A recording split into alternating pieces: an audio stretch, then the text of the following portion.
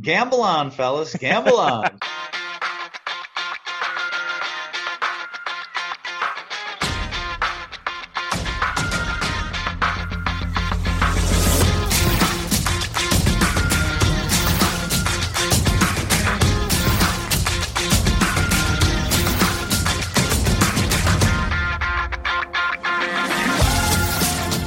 Welcome again to Gamble On, the weekly gambling podcast presented by USBets.com. I'm Eric Raskin, US Bets Managing Editor and Media Director, and I'm joined by our Senior Analyst, Pulitzer Prize finalist, John Brennan.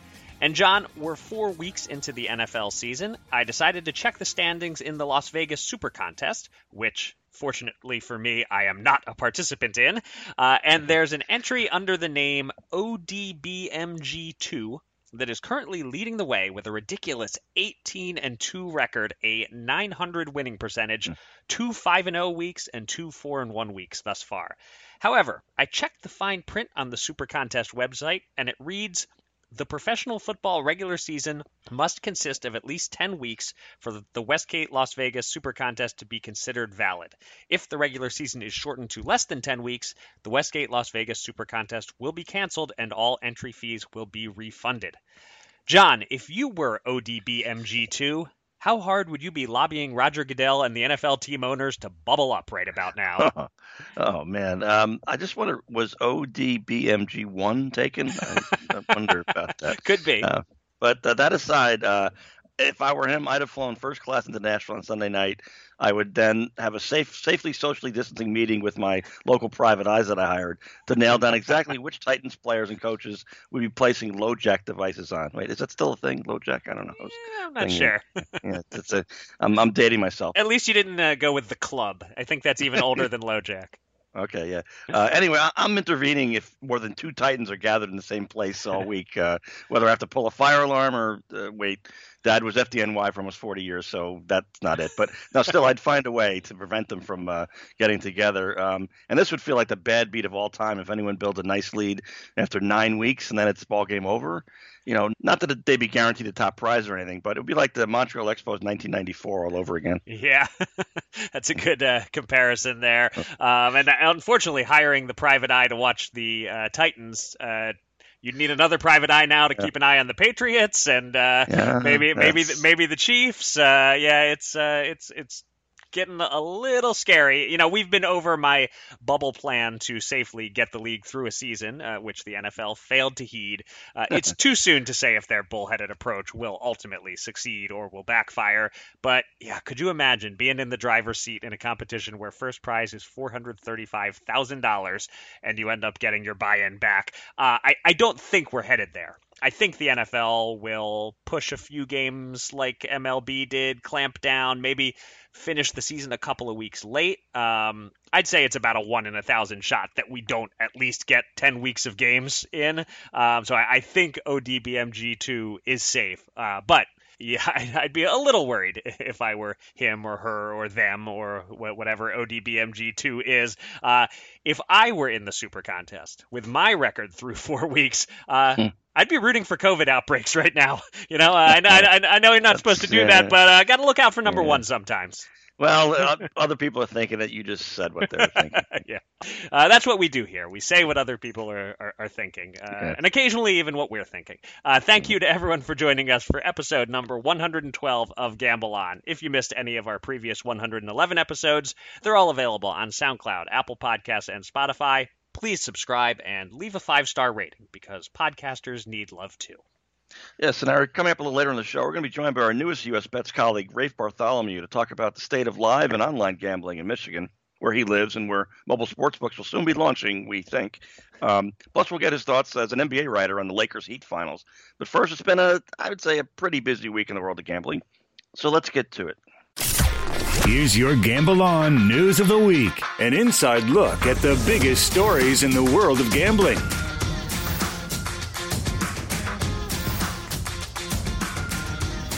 We start the news segment with a controversial item, and surprise, surprise, Barstool is at the center of the controversy. Last week, gambling industry journalist Jessica Wellman called attention to the Barstool Sportsbook Instagram feed, posting a picture of a toddler. It was Jason Tatum's son in a photo taken during a game in the NBA playoff bubble.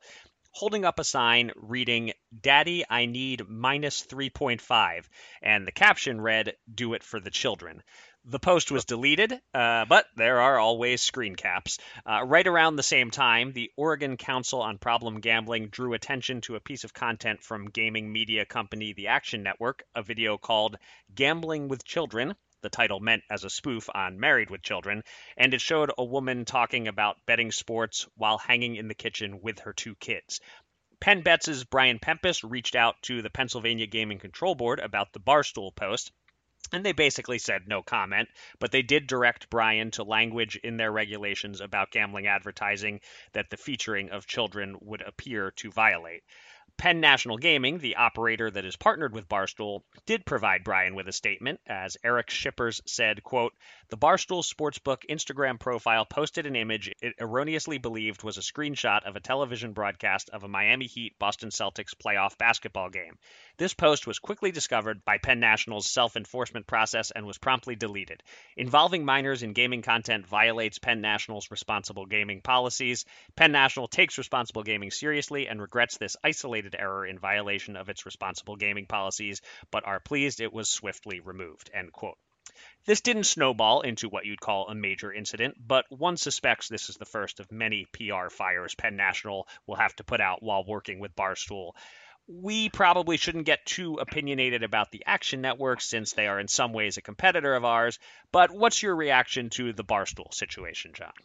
Well, as you know, Eric, I'm not necessarily a nanny state person, and I don't want to get the vapors here and pass out on this. But, all that said, involving children, even just a photo of them, supposed to be amusing, I guess, or whatever, it just crosses the line regarding any adult activity, and gambling is included there. I mean, I think it will be interesting to see if any of the many states where Penn National operates, or at least Pennsylvania, where Barstool is a BFF of Penn National already, they have regulators who have a zero tolerance policy on this sort of thing, and if they're going to do anything about it. I think a decent sized fine here by Pennsylvania, at least, seems appropriate. Kind of a shot across the bow for possible worse offenses ahead, because they know as well as we do that worse offenses may still be ahead. Yeah, that's what I would be concerned with. I mean, the Penn National Barstool relationship is so interesting here. Penn National is the responsible adult parent. Barstool is the mischievous teenager, and you get the sense Penn National is not done apologizing for Barstool's behavior. But they knew who they were getting in bed with, and I truly have no idea whether they actually would want Barstool to behave better, or whether they like the minor controversies and want them to continue. The whole notion of no press is bad press. This is getting Barstool's name in headlines. As long as they don't go so far as to risk losing their license, starting little fires could be perceived as good. That might be the attitude at Penn National. I'm not saying it is. It might be. But all that said, this is an obvious, flagrant offense. You shouldn't need anyone to tell you that gambling content involving minors is against the rules. I come back to one of my favorite George Costanza lines when his boss calls him out for having sex with the cleaning lady, and George says, "Was that wrong? Should I not have done that? Gotta plead ignorance on this one. Had I known that sort of thing was frowned upon," yada yada. Like George, if the person operating Barstool's Instagram tries to play that card here, plead ignorant, nobody's fallen for it. And on top of that, the bit here wasn't cute or funny. If you're going to be edgy and get in trouble, at least make it a good bit worth getting in trouble over. This wasn't that. Yeah, and this is just, the fact is, I think where we are is that Barstool will do everything they can until regulators really come down hard on them. So if they are tempted just to ignore this one as a one-off, they can, but then that will only embolden Barstool. So, inevitably, there's going to have to be a pretty serious sanction against Barstool by regulators. And until then, they're going to keep going. So if I'm the regulator, I might as well get started right now and cut it off at the pass. Yeah, you're right. It's a little bit of a spotlight here on the PGCB to see what they do and whether they at least dole out a slap on the wrist. So far, just saying no comment. That if that's where it ends, that won't discourage Barstool in the least. Not at all. All right, our next story is a little lighter, but no less high stakes. DraftKings reported this week taking the biggest sports bet in the operator's history, a $3 million three-team parlay at plus 186 odds that would pay $5.5 million if it wins. The bettor took the Packers to win the NFC North at minus 360, Georgia to win the SEC East at minus 110, and Alabama to win the SEC West at minus 670. So parlaying three favorites, but one of them is barely a favorite.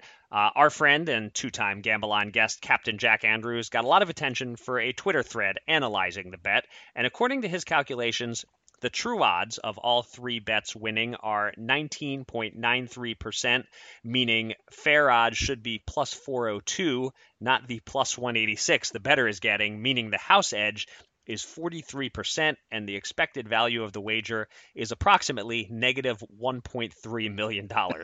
As Captain Jack said in response to someone following up on his tweets, winning is hard. Don't make it harder on yourself by playing into higher house edges. John, I know it doesn't take much arm twisting to get you to speak out against a parlay bet, but how crazy is this one to you, and how frustrated should serious bettors be that a presumably non-sharp bettor can get $3 million down on a bet like this, while a pro would never get approved for a sharp wager at those stakes? Well, true confession, since you called me out, I actually took the a parlay in the Yankees game last night. I took the Rays in the over, so kind of coasted to that one. Okay. There's only two teams, and Right. I won in the very high single digits on that one. So Well done. it's pretty good. I took a shot and it worked out. But no, I realize this likely is just someone with FU money trying to have some fun. I mean, I gotta think that. I was glad Captain Jack called out the stupidity of particularly this sort of parlay. Not that parlays don't tend to be bad news for bettors anyway, but this one was insane. But for our perhaps vast legion of millionaire subscribers out there, if these sportsbooks even ever accept a six-figure bet that you want to take, think about why. Because they don't let the pros do it, okay? When I was in my 20s, I had a pal who was always bragging about how his favorite casino was offering so many free room nights. Even at that young age, I had the sense to tell him, dude, you ever think about why they were so eager to get you to visit? I mean, get on the other end of the side here. And a tangent alert here, but in my earlier 20s, I went on a vacation with a different bro pal to South Florida, and he insisted we visit a local gentleman's club of some renown. That's never much my style. Again, empathy and put yourself in the other person's shoes kind of thing, it knocks the romance right out of that. And I don't know why anybody has any romance with a strip club, but at any rate, here we go. And he orders a hamburger, and this is midweek, mid-afternoon. The place is nearly empty. Basically, the lions outnumber the zebras is what I'm saying, and we're the zebras. Okay. So I told him, look, I didn't notice exactly how you ordered it, but if you order it rare, it won't come out for 45 minutes, and if well done, it's going to take over an hour, clearly. So anyway, back to the topic. Look, the books are a business, and so are they. So for every big news story you see on that big, parlay win, $1 million, whatever, the books make it all back and then some on the bets of that level. They're eager to take those bets from suckers. So, at least if you know all this and you can still afford it and you still want to bet anyway, who am I to stop you? But at least know the deal. Yeah. I'm sad to report that I have no ordering food in a strip club stories to add to the pile there. But looking at this, the real story here, and you basically said the same thing here, is the fact that the sports book would only take a record-setting size bet if the customer was making a bad bet, at least in the long run. That's the real story here. The individual bet might win, but the expected value favors the house.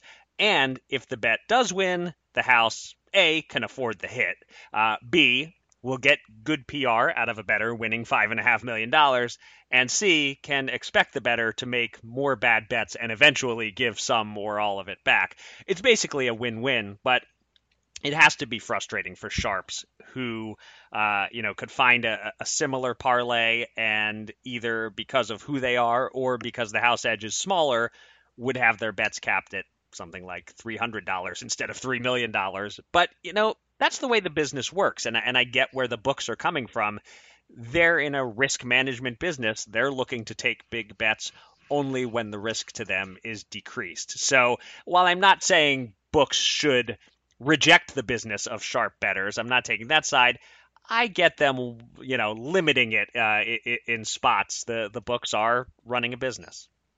Yeah, well, that's a tricky thing, isn't it, for state regulators even? And this goes back to card counting and blackjack too. I mean, for the most part, there's so few people that can actually beat the house that yeah, I'm tempted to say, hey, anything goes. Don't turn any bets down. But I understand that if they can do it from a business standpoint, they're going to try and keep out people who beat them. So it is what it is. Yeah. Again, my personal stance is don't prevent anybody from betting, period. But the limiting of the bet size, it's unfortunate for the sharp bettors, but I can't totally fault the books for doing that. For our final story this week, we look at a betting operator getting conditional approval in a single state, which is not the sort of thing we'd normally devote even 10 seconds of airtime to, but this is a unique case. Tennessee Action 24/7 has received that approval in Tennessee, and this sports betting platform is basically the equivalent of an independent bookstore going head-to-head with Borders and Barnes & Noble. The Tennessee Education Lottery has granted approval to DraftKings, FanDuel, BetMGM, and Little Tennessee Action 24/7, which is run by a woman from Nashville, Tina Hodges, and they're taking a grassroots approach, organizing events at bars, trying to market the old-fashioned way. They're not trying to go national. They're operating in Tennessee and Tennessee only. We haven't seen anyone else in any other state try this, taking the local small business approach to sports betting. John, what do you make of it? Can Tennessee Action 24/7 succeed? And can they possibly compete with the sort of money that DraftKings and FanDuel throw around? Well, this really reminds me, probably over a year ago, I was covering a Washington, D.C. sports betting hearing over the phone, and it must have lasted, 10 hours, and just one bloviator after another. It was pretty dreadful. But at one point, there's a local fellow who gives an impassioned presentation along these lines. I'm a local company, jobs will all go to locals, it's a minority-owned business in a very diverse community. I mean, it all sounded very plausible to me. Why not, give him a fair shot. But how can I say this gently? There were other political motives afoot, as we had later learned. And now we have a new lottery game, ineffectively masquerading there as sports betting. Yep. Looking on the bright side, kudos for Tennessee for at least allowing for such a company to get a chance at the big stage. I mean, if they fail, that's the free market talking, and so be it. But at least they get a seat at the table. Yeah. And I asked about, whether they can compete with the big boys, and I would guess that Tennessee Action 24/7's business plan isn't reliant upon them really competing with the big boys. They just need to be profitable on their own smaller scale. And I think they can sit back and let DraftKings and FanDuel and the like spend big money to bring awareness to sports betting in Tennessee, and then just hope to capture some runoff dollars from people who will want accounts with several sports books. I don't know if the grassroots approach, like the personal touch, does that appeal to online sports bettors? I don't know. Seems unlikely to me. But at the same time, if a book like this opened up in Pennsylvania, if they have good lines and, in some cases will be a half point different from the other books on certain games and give me another option on some games or markets, then sign me up. An additional sports book operating, as long as they don't have exactly the same lines and prices as all the others, I think there are customers who will get that app and fund the account and see what happens. The whole thing about events at bars right now is a little troubling. There were some social media photos included in Jill Dorson's excellent article on tnbets.com about this company, and it showed people in a Tennessee bar watching NFL games together last month at a gathering sponsored by Tennessee Action 24/7, no masks. I'm not down with that. I would like to see the in-person event-based marketing paused until after COVID. We don't need sports betting fueling super spreader events, I'd say. Yeah, and ironically, we were both in Nashville for the Super Bowl this year in February. Seems like a long, long time ago. But it sure does. Also, I wanted to add that your intro reminds me of just how adorable Meg Ryan was in the 1990s film You've Got Mail movie, Tom Hanks. Yes, that is basically the plot. Small, tiny bookstore versus the big chains, right? Yeah. It's time to welcome a special guest from the world of gambling. Let's get to the Gamble On interview.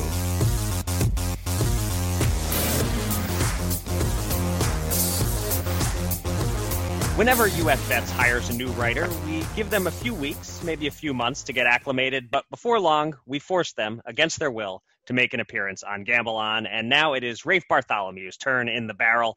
Rafe is a longtime friend of mine. He was my editor at the now-defunct Grantland.com. He's written 3 books, including the 2018 New York Times bestseller Basketball, A Love Story, which he co-authored with Jackie McMullen and Dan Klores. And he is now an analyst for our family of websites, primarily writing for mibets.com, focusing on the state Rafe lives in, Michigan. So we bring him on now to talk about the gambling industry in Michigan and more. Rafe, welcome to Gamble On. In the words of another gambling world celebrity, gamble on, fellas, gamble on. There you go. You're trying to capture the bite and get your own sound clip out of this, but I don't know that you can compete with Phil Hellmuth. But we appreciate the effort. That's what I'm here for. So we brought you aboard at a tough time for on the ground reporting, but you have been to several casinos in Michigan. Are you seeing a big difference in the safety precautions, the number of patrons, or the vibe between the Detroit casinos that opened later and the tribal casinos that didn't have to wait for the governor's go-ahead? And also, what do you make of the criticism of Governor Whitmer's handling of reopening casinos? Right. So I will be perfectly honest with you guys and our audience that when I took the job, probably the thing that scared me most, and there was a few things also, just kind of diving into a new subject matter at first for me, learning a new beat, all the sort of standard professional things. But really one thing that was on my mind was having to go visit casinos during the middle of a pandemic, which I know that both of you have done and most of our staff has done. And it's a normal thing, but at the time it sounded pretty risky to me. And across the board in Michigan, I have been pleased, and it gives me confidence to see that whether it's been the tribal casinos that I visited, the first one I've been to was Firekeepers right outside of Battle Creek, Michigan, or the ones in Detroit that opened a few months later at the beginning of August. The safety precautions have been almost uniform, good temperature checks, good mask enforcement across the board. And it made me feel a lot safer inside casinos than I expected to. And to the point where I haven't really thought twice about going back. Now, I should couch that and say I have not targeted the most high traffic times at casinos. I haven't gone late at night on Fridays and when the riskiest individuals out there may have showed up. But every time I visited at different times of day, I haven't felt worried at all, and I've been able to keep a distance. And when I saw people dipping their mask down below the nose, I even saw people from the casino come and tap them on the shoulder and ask them to replace it. So okay. I felt they were doing the best they could, and I felt like it worked. Now, the criticism over Governor Whitmer's handling of the casinos here has been interesting because it hasn't been although here in Michigan, obviously a hugely important swing state in the election coming up in less than a month, very sort of a picture of the red-blue divide of America, and the same kind of intense, overheated nonsense politics often.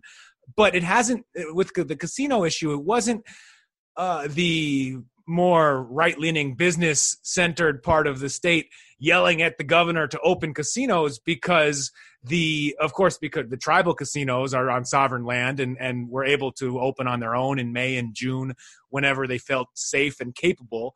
And the Detroit casinos opened before a lot of other businesses that had people wondering, well, how come a casino in Detroit gets to open and not my mom and pop movie theater up in, or even the larger chain movie theaters or indoor dining or other things that you could point to a casino and say, well, you've got people gambling and playing slots and doing all kinds of dirty casino things, and I can't go to a nice family dinner at the Texas Roadhouse. And so I think in that sense, I got the feeling that the casinos were used almost as a wedge, as a way to lean on the governor to open more things and maybe accelerate that pace. And I think it was, for better or worse, a fairly successful effort on those parts of the state. And also now, just this last weekend, the Michigan Supreme Court struck down with the law that Governor Whitmer has been using to maintain her emergency powers throughout the pandemic, which means that in a couple of weeks, all bets may be off and we will have to see how things change. I don't expect in the casinos here in Detroit, which are in Wayne County, the most democratic part of the state, they're going to stay the same. It's still going to feel the same in there. So far, what I've seen at the tribal casinos elsewhere in the state, I was looking at Gun Lake earlier today, which is between Kalamazoo and Grand Rapids in western Michigan. So far, they're saying they're keeping all of their safety precautions in place.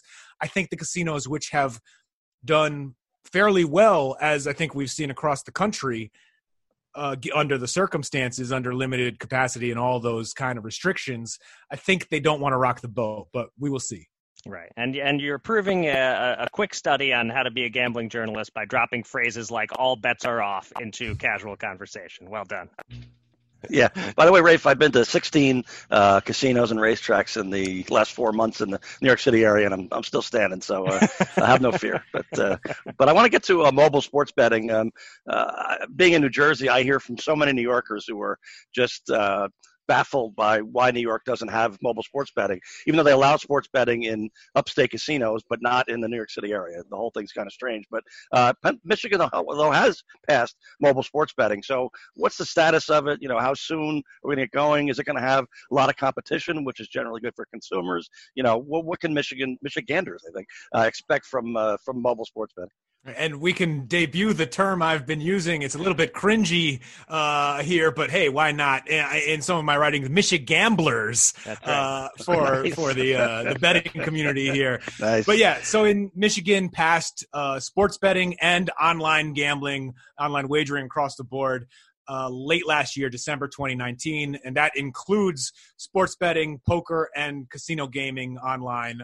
It has not launched that yet. And at the time of passage last year, the Michigan Gaming Control Board estimated it should take about a year. They said late 2020 to early 2021. Now, then COVID hit, and there was a lot of noise made about let's try and accelerate this because people couldn't go to the commercial casinos, which are hugely important to both state and city of Detroit revenues here. And also, if you could open up the entire state to casino gaming online and sports betting, all of a sudden you're looking at revenue sources that probably state governments have never seen before here. So there was a lot of noise made about doing it. I don't know if they're going to get there. The process right now is they say on schedule to launch before the end of 2020. There have been estimates from Richard Kalm, the executive director of the gaming board here, saying late fall, November. Brent Iden, one of the state legislatures who's been really instrumental in the push to legalize betting here, also said by Thanksgiving. It remains to be seen. Some of the potential snags that this process could hit. Well, just last week, and this will sound familiar to listeners on a national scale, we had a state representative test positive for COVID, and the Michigan State House, because it is perhaps maybe I shouldn't say because, but it seems because it is Republican controlled, is the largest employer, they say, in the entire state that does not have a mask mandate because the rule, they've set the rules and they're not requiring masks. So the contact tracing efforts around that, they're expecting that to slow down some of the legislative review processes in the rulemaking that needs to be completed before the Michigan Gaming Control Board can start issuing licenses to the DraftKings of the world and the local tribal casinos and the Detroit commercial casinos as well. So now there is no one has said that is going to be a problem. No one has said that's knocking us off course. But between that and politicians also being probably a little bit focused on the upcoming election in less than a month, some of those routine legislative actions that they say might sail through, it might be hard to just get people into the room in order to get it done, in order to do those routine votes. I hope that's not the case. No one has said that's the case, but you put two and two together, that might be coming down the line. And the good news is whether Michigan launches online gambling before the end of 2020 or shortly thereafter. It will be open to a big number of players and operators, and you'll already between March and now, and my bets has reported on more than a dozen partnerships between the tribal casinos and the Detroit casinos and all of the online, not all, but many of all of the big name online sports books, the DraftKings, the FanDuels, BetRivers. Parks just opened its sports book at the Gun Lake Casino. Bet America with Churchill Downs. There's more than a dozen. So once those get licensed and running, which may not be immediate, but it's coming. It will be a good market for Michigan gamblers. All right. And so now a question for a transplanted Michigander and perhaps Michigambler. I know you're not a native of Michigan and have no particular attachment to the Detroit teams, but you've been following and writing about the Lions this season. They've stumbled to a 1-3 start as they come into their bye week, but they do have two very winnable games against Jacksonville and Atlanta the next 2 weeks after that, so they could soon be 3-3. What kind of odds would you need, Rafe, to consider putting a few bucks on the Lions to make the playoffs right now? And does Detroit sports betting seem to be suffering from the fact that it launched with none of the local pro teams being contenders? Well, stumbled, Eric, I don't know. 1-3. The Lions had lost 11 straight games going back to last year and were winless for exactly 11 months before they beat the Cardinals in week 3 of this NFL season. So 1-3 doesn't sound that terrible. However, here in Detroit, listening to the local radio, consuming the local Lions content, people are so pessimistic about the team. I got sucked in a little bit by the national media before the season thinking, hey, Matt Stafford, he's got a hell of an arm. Maybe they'll set him loose. This could be a great year. They turn it around. And then almost immediately, the Detroit reality kicked in. At this point, what would it take for me to bet on them to make the playoffs? Oh my goodness. I can tell you the number that I saw, and you can tell me if it sounds reasonable to you. Was plus 430 to make the playoffs. Not high enough for you, or that would sounds you take a fair, shot? but I'm not taking it. I look at that. I know even with the expanded NFL playoff format, and the Chicago Bears in the NFC North, probably not gonna be a team with a 750 win percentage. Right. But still, I'd almost, and the Minnesota Vikings haven't looked great this season either. But I feel like of all those teams, I don't trust now. Even in just 4 weeks, I don't trust the Detroit Lions either. Regarding the question about whether the Detroit casinos have lost some sports betting handle because of the timing, because they weren't able to open up until August when I guess the NBA restart was only a week old, but yeah, the Pistons weren't in it anyway, so who cares? And neither were the Red Wings in the NHL. But I would say that as long as football is around and the boost that it appears that the books will get if Michigan and Michigan State football return later this month, I guess fingers crossed. I don't know what the responsible way to discuss that is, but fingers crossed for them that it works out and they manage to get those games in and the Big Ten does return safely. I think football is really what matters. Sure, I think there was a little bit missed here and there, and when I talked to sportsbook operator or sportsbook managers at some of the local casinos, they've told me, when we opened back up, we were getting crazy futures bets on the Lions when they were a long shot at the beginning of this. I mean, they're still going to be a long shot, but probably fewer people taking that bet now. Or the people wanting to bet more than 50-1 on the Detroit Tigers to win the World Series, stuff like that. All of those sorts of bets, they happened, and they probably would have happened if the Pistons or the Red Wings had managed to make it into their respective bubbles. But in the bigger picture, as long as football is happening, I think the betting picture is all right. Right. Rafe, I want to talk about online poker. Way back in 2013, New Jersey, parentheses, and Delaware, close parentheses, launched online casino gaming of all sorts. Nevada was just ahead of them on online poker. But the Nevada gambling culture is such that online poker is just a novelty, so it really never took off. But nonetheless, New Jersey has compacts with those two states and adds a few dozen players a day, I think. But what New Jersey's been looking for years is a state bigger than them, punch above their weight, and then combine those. And the feeling was, in terms of having enough liquidity in the player pool, is you just needed one big state. And Pennsylvania, we're talking about it for years. They finally legalized it, and then they did nothing. So poor New Jersey poker players have just been, frothing at the mouth, waiting for something that I don't know when it's going to happen. But here comes Michigan, legalize online poker. So, is Michigan the gal that New Jersey poker players should be bringing to the dance instead of waiting around for Pennsylvania? I believe eventually, yes. I think the question might be, when exactly can we expect that? Of course, the first thing that needs to happen is online betting period needs to be launched here in Michigan. And then after that, just last week, the Michigan State Senate passed language, basically an edit to the existing online gambling law that carved out space to make interstate online poker possible. So that means, and that's expected to sail through the House, expected to enter the law, expected to all happen. The law, the language then places the responsibility on the Michigan Gaming Control Board to enter pacts with other jurisdictions to go ahead and allow online poker. So, and that I've heard, and I was actually talking with our colleague Brian Pempis, who covers seems like every other state in the middle of the United States for U.S. bets and the entire network here.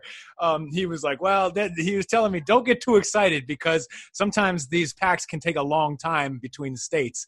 But look, if the states can get their acts together and just because and whatever paperwork needs to be done and allow it, it will be legal. So yes, we will be the dance partner. We do have 10 million potential poker players here. Well, maybe not quite 10 million who are 21 or over, but still many, many millions. It will happen. It may not happen as soon as the thirsty poker players of New Jersey would wish, because I know they've been waiting for a long time, but we'll get there.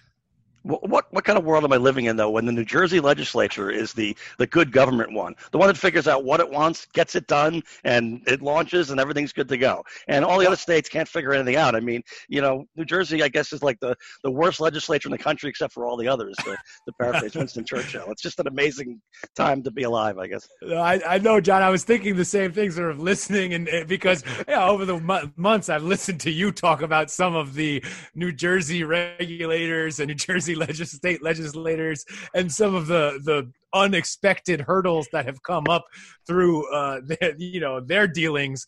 And so the idea that just because both states have legalized interstate online poker, I don't know if that necessarily means the state lawmakers on each side will then take the next obvious step and just punch that through as easily as it seems it should. But I hope so. Yeah. Weird as it is to think about, we all three of us and many others beyond us owed New Jersey a debt of gratitude for the industry that we're working in right now. So go New Jersey. Yeah, I spoke at an event in the Meadowlands last year that was really very European centric. I would say the 60-70% of the visitors were from Europe, and I told them I spoke on a panel and I said, none of you guys would be here if not for the people, the voters of New Jersey who passed the referendum back in 2011. So, your taxi driver, the valet, the cafeteria worker, somebody who's cleaning up the restroom, whatever it is, they're part of the group that's going to make all of you guys rich. So, when you look around, tip your waiters and bartenders, as they say. There you go. All right. So before we let you go, Rafe, let's do some quick NBA Finals betting talk with a noted basketball author and acclaimed big man in the legendary Grantland pickup games. I won't ask you about betting the series with the Lakers leading 3-1. They're now like 80-1 favorites, and the Heat are only paying about 20-1 as the underdog. But I'm wondering, do you see value in the Heat as a plus 250 money line dog in Game 5? Or do you have a feeling one way or the other about the spread, which is currently set at 7, or maybe a player prop? I made a little money on Jimmy Butler under 24.5 points in Game 4. I thought his total got a little too high from the 40-point outburst in Game 3. Anyone you'd tap for a big game or a bad game on Friday? I'm torn here between my sort of lifelong basketball follower, fan, fairly poor player, just someone who has been engaged with the sport for more than almost anything else I've done. And that side of me looks at the way the Lakers are up 3-1, the way they've played, and just the way that you let older NBA players sniff a championship. You get them within one game, and all of a sudden they come out and play their asses off to send that thing home. I mean, you look at Gary Payton playing for the Heat in 2006. In those, you see it happen so much. Guys who are long in the tooth or are role players but have been around for a long time. And we've seen it happen already with the Lakers with Kentavious Caldwell-Pope's game in Game 4, and Rajon Rondo at the beginning of the season. Guys like that, I just have this deep inside me belief that they are going to perform extremely well in Game 5, and that makes me think that it's not worth that plus 250. But still, like if you were just a numbers man, if you want to run through if you want to run the quants on this, I think that there's probably value in plus 250 because Miami, one thing about them is they're sort of built around the hard-assed Eric Spoelstra, Pat Riley way of life of we're just going to go out and compete every time. And they managed to get the guys to buy in and play like that. I don't think they're going to roll over in this game. The one thing that I would look at, and I meant to get to it just before. If you're already looking at odds and you can pull it up, go ahead. But the LeBron Finals MVP player prop, I'm sure the odds are not great on that, but it feels to me almost as guaranteed at this point for various reasons as, say, Floyd Mayweather over Conor McGregor once upon a time. Like, that is free money. If you're sitting on a pile of money and want to add to it with a not exciting big favorite bet, I feel like that's just a shoe-in at this point because LeBron and Anthony Davis have played essentially just as equally throughout this series and maybe throughout the playoffs. And so the idea that Davis might overtake LeBron might create some narrative that sort of convinces the voters to go with him over the main guy on the team. I don't think he's done quite enough. It was possible, but it hasn't happened. So I in that one, if you're sitting on a big wad of cash, you're not risking it much of it to bet it on that. Yeah, I actually had looked that up before the show because I was curious about that myself. So while the Lakers are somewhere around 80-1 guaranteed to win the series at this point, you have to lay a lot. LeBron, you have to lay about 7-1 on him. So it's sort of like you said. If you have $700 sitting around to win 100, and you feel that confident, I guess what would it take? Either the Heat storming back to win the next 3, which seems extremely unlikely, or Anthony Davis puts up like 50 and 20 in Game 5 or something, and to make you think about it. Yeah, it would be something like that. But I feel like even if LeBron had 0 points in Game 5 and the Lakers won, right, he probably still gets that. Now I'm going to put on my NBA tinfoil hat here.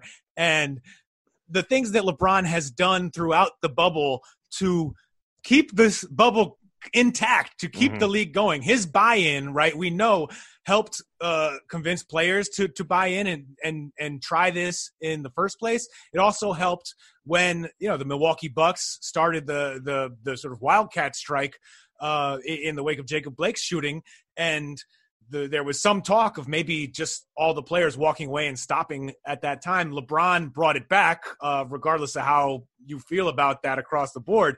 And the league may when they go around handing out their 11 votes for NBA Finals MVP to the important media on site, they might choose the guys who they know are more likely to bring LeBron that trophy. Yeah, I could just add how much the media loves the story, the narrative, and LeBron is all the narrative completely. I had a vote in the late '90s, the year that there was a groundswell for Karl Malone should finally win the MVP. And honestly, part of it, he sort of deserved one in his career, sort of. And the other was, people learned from the Last Dance. Jordan was kind of annoying. I'm not going to lie. So if you had any opportunity to vote against him, you were tempted. But I had a vote that year. I looked at it. Who's the most valuable player? The answer is Michael Jordan. Again, I'm tired of it too. But it kind of worked out because I voted for Jordan. I held my nose. I voted for Jordan because that's who I should have voted for. And then Malone won. So it was the best of both worlds. There you go.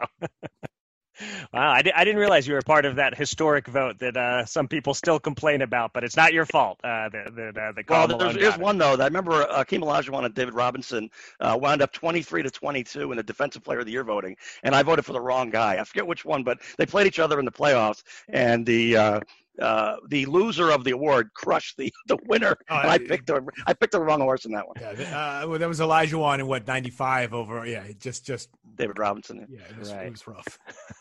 All right, good little NBA talk diversion there. But Rafe, you made it through your Gamble On maiden voyage, the first of many appearances, hopefully. So thanks so much for coming on the podcast. Thank you both very much. Two men. $10,000. Will they run it up or blow it all? It's time to check in on the Gamble On bankroll.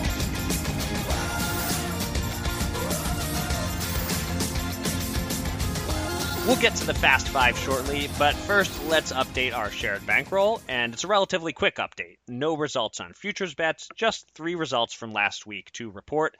John split his 2 bets, so we just lost $10 on the VIG. He won $100 on the Lakers covering the 8-point spread in Game 2, caught that spread at the right time before it went up. And he lost $110 on Virginia Tech, favored by 10.5 against Duke. The Hokies won, but only by 7 points. Meanwhile, I had a 3-team 10-point tease. I got the Chargers up to plus 17, which won comfortably.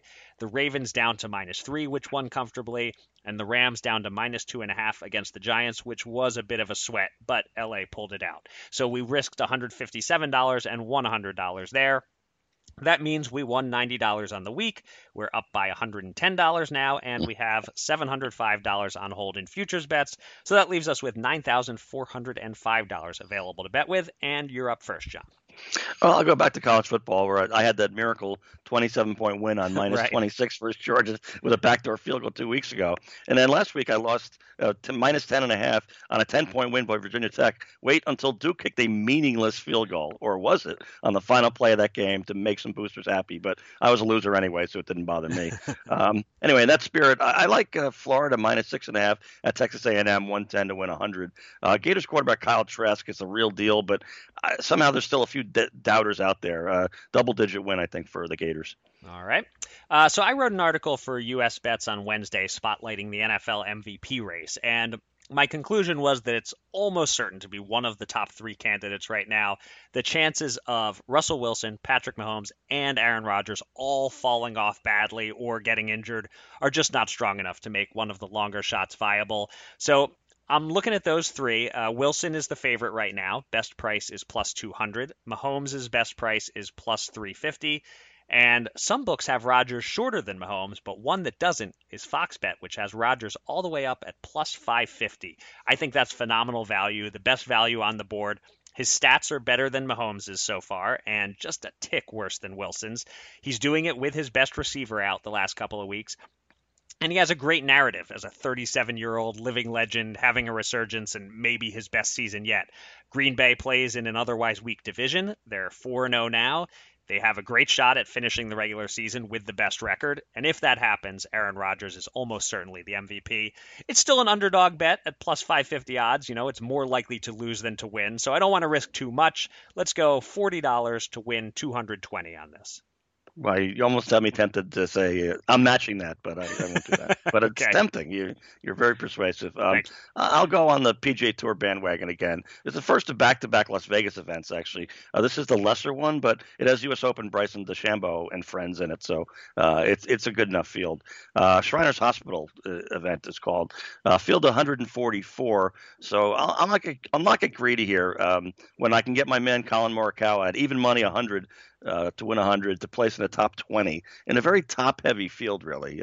You go 10 or 12 deep, and it's impressive, and then a lot of no names. So let's just rebuild the bankroll first before I get too frisky.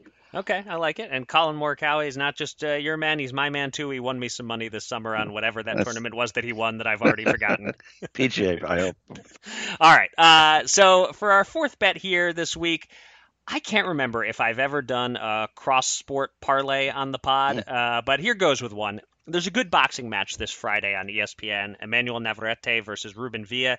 It's competitive, but I make Navarrete a clear favorite, and I was surprised to find him as low as minus 225. I would have thought he'd be at least minus 300. So I want to bet that, but I want to make it even less expensive. So Rafe was talking with us about LeBron as a near lock for NBA Finals MVP. I agree with that take.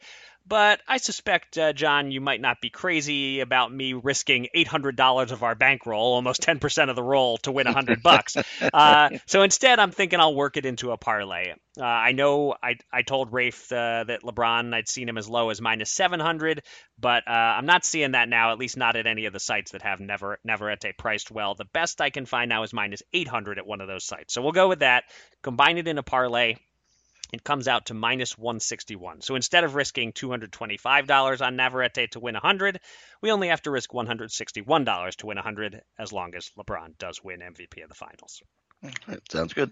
All right, we wrap things up with the Fast Five, even though it would probably be in the best interest of my professional reputation if we skip this segment for the rest of the season. John and I split our two head-to-heads last week. I won with Bengals over Jags. John won with Colts over Bears.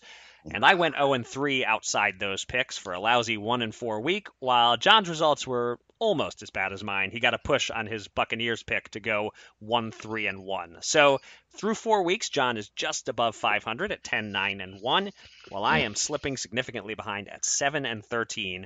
And we have the minefield of potential COVID postponements to worry about this week, but we'll soldier on with our picks and maybe risk some voided selections. And I'm up first. It's time to try something a little different. When you're 7-13, you got to consider changing your approach. So I decided this week to look for games where, according to the footballoutsiders.com total DVOA stat, which I've long found useful, games where there's an advantage to be had. So here are 5 games where the DVOA suggests the odds are off, and I find myself agreeing to some degree. And we start with tonight's game. Tampa Bay is number 1 in DVOA. Somewhat surprising to see that, but they are, and the Bears are way down at number 22. Chicago let me down last week, which is my fault for picking them, but now I'll get my revenge on them by picking against them. I assume Brady is motivated to beat Nick Foles, the quarterback who, of course, proved his clear superiority over Brady in Super Bowl 52. The Bucs are favored by 3.5 on the road. I'll take him to cover, and I'll hope that Mike Evans plays. He's questionable as of Thursday morning, so fingers crossed there, but I'll take the Bucs. Next up, the Panthers are a 1.5-point underdog at Atlanta, but they're the better team according to Football Outsiders, and according to my eyes. DVOA has them number 19 and the Falcons number 27. Atlanta hasn't fired Dan Quinn yet, so I don't see them turning this around. Mike Davis is filling in just fine for McCaffrey. Teddy Bridgewater is too solid for the Panthers to be the tank team some thought they would be. Give me Carolina plus 1.5. Now, I just noted that Atlanta won't reverse its fortunes without firing its coach, but I'm also about to bet that the Texans won't reverse their fortunes immediately after they did fire their coach. The Jaguars are getting 6 points in Houston. DVOA says the Jags are the better team, number 15 versus number 21. 6 points is also enough for a backdoor cover to bail me out if needed, so I'm taking Jacksonville plus 6. Next up, it's emotional hedge time. The numbers and all logic say my Eagles should not be able to stay within 7 points of the Steelers in Pittsburgh. The Steelers are number 7 in DVOA. The Eagles are all the way down at number 30. The Steelers are extremely well rested. The Eagles are terribly banged up. It's possible they'll get Deshaun Jackson or Alshon Jeffrey back, but Jeffrey is washed anyway, and Jackson can't get through a game without re-injuring something. You know, it's one thing for Carson Wentz to find a way against a San Francisco team that is just as injury-plagued as the Eagles. I doubt he'll do it against the Steelers. Give me Pittsburgh minus 7, and I win either way, unless the Steelers win by 1 to 6 points. Then I lose both ways. Lastly, I don't feel great in my gut about this game, but the numbers say the Colts, number 4 in DVOA, should be more than a 1.5-point favorite against the Browns, who are number 12 in DVOA. I'm a little worried the Browns are finding themselves, but then again, their 3-game winning streak is against Cincy, Washington, and Dallas. Phillip Rivers is going to have a crap the bed game soon, I think. I'm hoping this isn't it. I'll take Indy minus 1.5. Okay, so we've got one match and one head-to-head here, as it turns out. My first pick was going to be the Buccaneers, but road team on a Thursday I don't like, although the coaching edge tempted me anyway. But there's too many injuries on the Buccaneer injury list there. That's why I stayed away. So instead, I did go Steelers also with you, -7 versus the Eagles. I give props to the Eagles for rallying past that 49ers practice squad to claim the lead in the NFC least. But, they're still banged up. And Mike Tomlin got an unexpected bye, more time to prepare for this game. So I think you can be confident in that one. Also, Bengals +13 versus the Ravens. The Bengals of Joe Burrow, they've got spunk, and I hate spunk in the sense that I have a future bet on the Bengals under 5.5 wins on our board, but they're not terrible. They can cover this number, even if it takes a backdoor turn, which it could do. Then I have Texans -6 versus Jaguars. Opposite of your point there. Dead cat bounce play on the Texans, really. Their players are relieved of their annoying head coach and their awful GM in the same body. That's a sweet exacta there. Jaguars also, again, are more banged up if you look at the injury list. And I fear bad teams until they get a win. They're going to be hungry. They can't go 0-16. And the Texans aren't even that bad. So they get off the schneid here, I think, pretty handily. Then I've got Vikings +7 against the Seahawks. Upon further review that I thought early in the year, the Vikings are not that bad looking at the schedule and their results. The first 3 opponents have only lost a combined 1 game. They've hung with more good teams than the Seahawks have played so far, so I'll risk another push there at +7. And finally, the Dolphins really surprised here, getting 8.5 against the 49ers. Very surprised there, like I say. 49ers are good when healthy, but the 49ers are like the 25%ers, and they couldn't handle the 60% Eagles last week. So the Dolphins keep things competitive every week, and they'll do so again here. So a few comments on some of those picks. I thought about Miami, and I'm just not sure if Garoppolo is going to play, and decided to stay away from it. If he doesn't play, you're getting a great number there. DVOA agrees with you on Minnesota, and I thought about making that pick. It suggests that they're not that far behind Seattle. But we do have to address one situation here. Is you said Cincinnati +13. This Super Contest has them +12.5. I just want to make sure you're still going to take them. Giving up a half point that you thought you had there. Yeah, that'll be a memorable beat when we talk about the game next week. Yeah, that would be something if you could have had a push and instead you lose. But okay, right. So the Cincinnati +12.5 is officially one of your picks. Sure. All right, that will do it for this episode of Gamble On. Thanks to everybody out there for listening, and thanks again to our guest, Rafe Bartholomew. You can find me on Twitter at Eric Raskin and John at Bergen Brennan, and follow US Bets at US_bets. Go to usbets.com for all the latest news and analysis from the world of gambling, and subscribe to this podcast on SoundCloud, Apple Podcasts, or Spotify. And with that, John, please take us out. Yeah, well, this week I really want to urge all of you to catch up with a new HBO documentary called Wild Card, The Downfall of a Radio Loudmouth. It premiered last night, Wednesday night, that is. The tale of a disgraced WFAN sports talk radio host, Craig Carton. I want to urge you because it would really bring home the gritty details of what compulsive gambling does to ruin people's lives.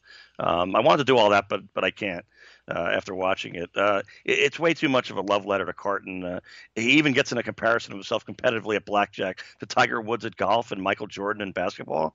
I mean, come on. I can't take it. Carton fans and Carton haters will get something out of it for sure.